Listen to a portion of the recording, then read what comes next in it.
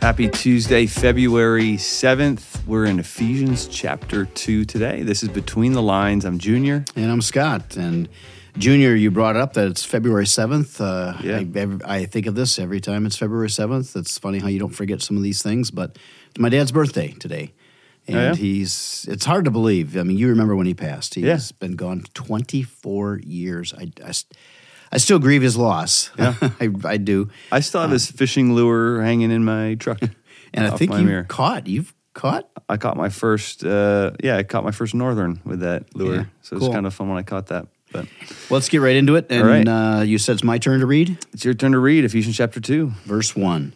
Once you were dead because of your disobedience and your many sins, which of course is just the natural result of turning away from God. That's what sin is. That it kills us spiritually. You used to live in sin, just like the rest of the world, obeying the devil, the commander of the powers in the unseen world. And this is a reminder, and of course, again, we know this is the second time through Ephesians, which is a good thing because we learn more as we repeat. And I truly do hope that you read on Saturday and Sunday, because of course, we're not going to get to Ephesians 5 this week either, because it'll be on the weekend, but such a practical couple of chapters there that I hope you read this last weekend. If not, go back and read that. But here again, we're in verse 2. He is the spirit at work. That's the devil, the evil one. There is this real unseen world. There really is a spiritual world out there. There is spiritual war that's going on. The evil one, he hates you. He does not want you to fulfill your purpose. He doesn't want you to have a fulfilled life.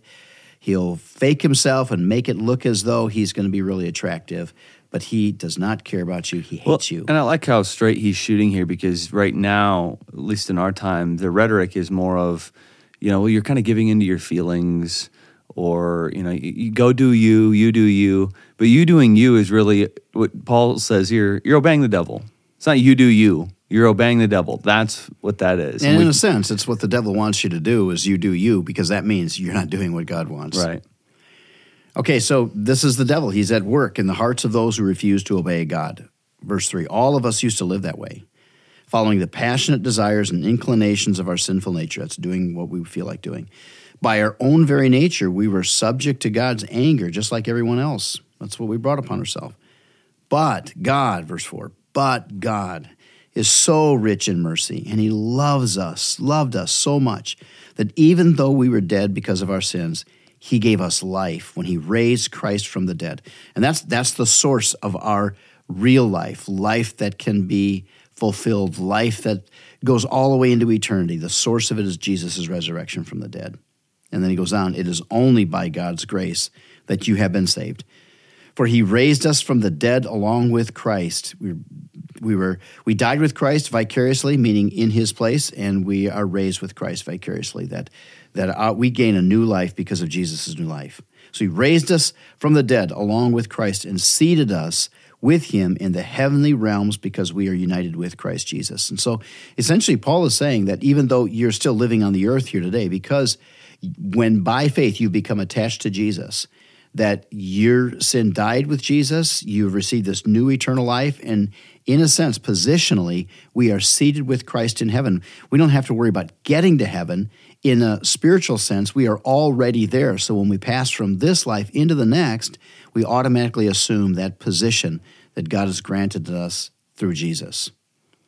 Verse 7 then, so God can point us in all future ages as examples of the incredible wealth of his grace and kindness toward us, as shown in all he has done for us who are unlimited with Christ Jesus. United. Yeah. United. You said unlimited. Oh, okay. Sorry. I thought you were emphasizing being united with Christ. I suppose it is. You're kind of, I guess, unlimited in Jesus Christ's freedom. Yeah, but we don't want to add to the scriptures, That's right. do we? For God saved you by his grace when you believed, and you can't take credit for this. It is a gift of God. Salvation is not a reward for the good things we have done, so none of us can boast about it, for we are God's work masterpiece. He has created us anew in Christ Jesus so we can do the things he planned for us long ago. You know what I love here? In the 10 verses, I was just counting as you were reading here. In the 10 verses, the first 10 verses in chapter 2, there's close to 30 plural pronouns here. which is really interesting because in the next section he's going to get into the oneness. We're going to talk about more of the oneness.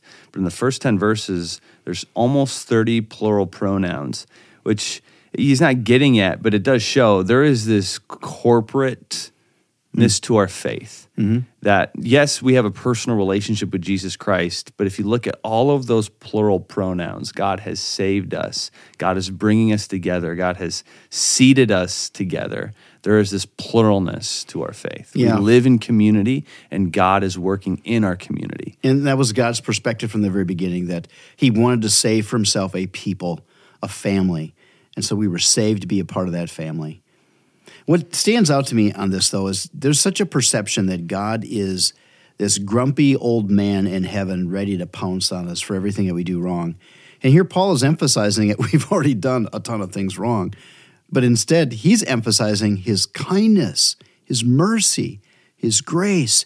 You have to know that God loves you beyond any other love in this world. God's love for you is so intense, so strong.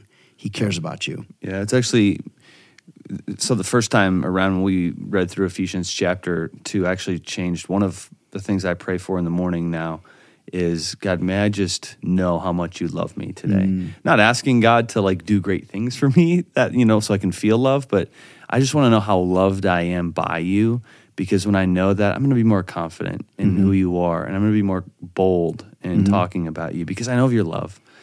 It's great. You want to take Great over? Verse 10 verses.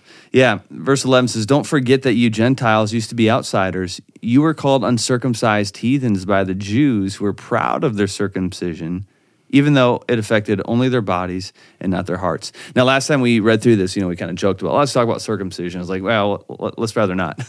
But there's a lot of confusion over circumcision. Yeah, we realize it's kind of a weird thing. We have a lot of unchurched people in our church that don't have a background in religion at all and don't even understand what it is. So why is this in the Bible so much? It actually goes back to Abraham. When God promised Abraham, said, I'm going to make a great nation out of you. And Abraham was an old man. He's like thinking this is impossible. And God made that covenant by cutting Abraham where his seed would come from. So it's just to show Abraham, this is a sign that this nation isn't coming from you. It's coming from me, and you're going to remember that by this right here. And so that kind of became then the tradition of God's people. I'm making the them into a mark great of the nation. people. Yep. So that's where that comes from.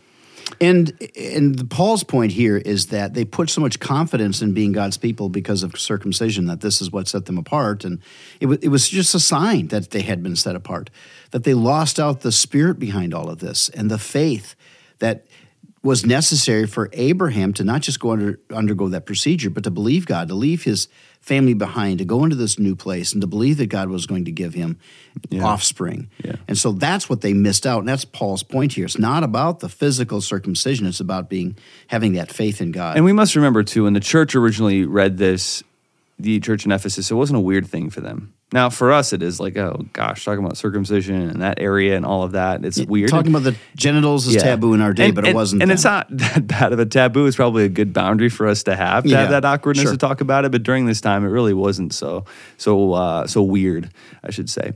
Verse 12 says, in those days you were living apart from Christ. You were excluded from citizenship among the people of Israel. So this is before Jesus, when they were Gentiles. And you did not know the covenant promises God had made to them. You lived in this world without God and without hope. But now you have been united with Christ Jesus. Once you were far away from God, but now you have been brought near to him through the blood of Christ. And I want to remind everybody again, we talked about this last week, but again, that's why I like to repeat these chapters, the union with Christ. It's a theology, union with Christ, that everything that we have that is of any value is because of our attachment to Jesus. We're united to him through his death and his resurrection, and because of that, we can be united with him in eternity in heaven. Yeah. Verse 14, for Christ himself has brought peace to us. He united Jews and Gentiles into one people, when in his own body on the cross, he broke down the wall of hostility that separated us. I love that thought, especially the beginning of verse 14. For Christ himself has brought peace to us. What will bring peace to you today is not going to be that coworker calling in sick. It's not going to be the boss not showing up in the office. What will really bring peace to you today is Christ himself. It says he did this by ending the system of law with its commandments and regulations. He made peace between Jews and Gentiles by creating in himself one new people from two groups. Meaning two groups, meaning Jew and Gentile. Jew and Gentile, yes. And we could even say multiple groups because the division there in the minds of most of these people had to do with the Jewish-Gentile divide. But today we find so much more division that there's all kinds of, there's political parties that separate people, ideology that separates people, there's ethnicities that separate people. All of these divisions can be broken down when we come to Christ. And it's one new people, meaning followers of Jesus Christ. Mm-hmm. Together as one body, Christ reconciled both groups to God by means of his death on the cross, and our hostility toward each other was put to death. Our hostility toward each other was put to death on the cross. He brought this good news of peace to you Gentiles who were far away from him, and peace to the Jews who were near. Now all of us can come to the Father through the same Holy Spirit because of what Christ has done for us. And which is the basis of that unity, because we all have the same Holy Spirit. If we have come to Christ, we have the same Holy Spirit living within us. If there is still that hostility towards others, that could be an indicator that the Holy Spirit isn't there, that there's not been genuine repentance and faith. Yeah. Because when God is at work, he brings people together. Yep. Well, Proverbs chapter 7 is the... We still got a couple more verses unless you want to just skip out on verses 19 to 22. Oh, my goodness. Yeah. You know what? My my device froze here, and so it wouldn't scroll, so I thought that was the end. Verse 19. So now you Gentiles are no longer strangers and foreigners. You are citizens along with all of God's holy people. You are members of God's family. Together we are his house, built on the foundation of the apostles and the prophets, and the cornerstone is Christ Jesus himself. I love that illustration he's using, that God is building his temple, and he's using me and he's using you. It's like we're all a brick, and the foundation is the apostles, and Christ is the cornerstone. We are carefully joined together in him, becoming a holy temple for the Lord. Through him, you Gentiles are also being made part of this dwelling where God lives by his Spirit. You know, the Gentiles did not have access to the temple in Jerusalem. And Paul is helping us understand that there's a far greater temple that's being built right now. It's in the process of being built. And there's nobody that is kept away from this temple if they're attached to Jesus. Yeah. Well, now Proverbs 7. Yep. Yeah, Proverbs 7 is the corresponding chapter for today. And I just want to point out verse 17. It says, I've perfumed my bed with myrrh, aloes, and cinnamon. So today, you want to be wise? This is the wisdom book. Go home, perfume your bed with myrrh, aloes, and cinnamon. No, and we know that everything is about context. And that's actually why I bring that up. That's what you call taking a verse out of context, which you got to be careful with. In fact, some people do this a lot. I'm just going to take one verse. But that verse in context is actually talking about a woman who is seducing. Yes, tempting. Yes. Tempting. And so verse 21... Dad, you want to read that? Yeah, it says, so she seduced him with her pretty speech and enticed him with her flattery, made him feel so good. And what came out of all of this? She was so alluring, offering him sex. And the bed smelled good from verse 17. Yep. Verse 22, he followed her at once like an ox going to the slaughter. Yeah. You know, of course, sin is pleasurable. Of course, the temptation is alluring, and that's why we give into it. We wouldn't be attracted to it if it wasn't alluring, if it didn't feel good. Mm-hmm. But the end of this, that's the point. He follows her like an ox going to the slaughter. The end game of sin is always destruction. Well, I think of, when we were in Africa and we slaughtered a goat, we made sure to feed that goat really well for the week leading up to it. And that's kind of what it's talking about with the ox being led to the slaughter. The ox is comfortable, it's eating well, but all it is just preparation for a slaughter. And that's what sin does to us. It makes us feel good, and then comes the slaughter.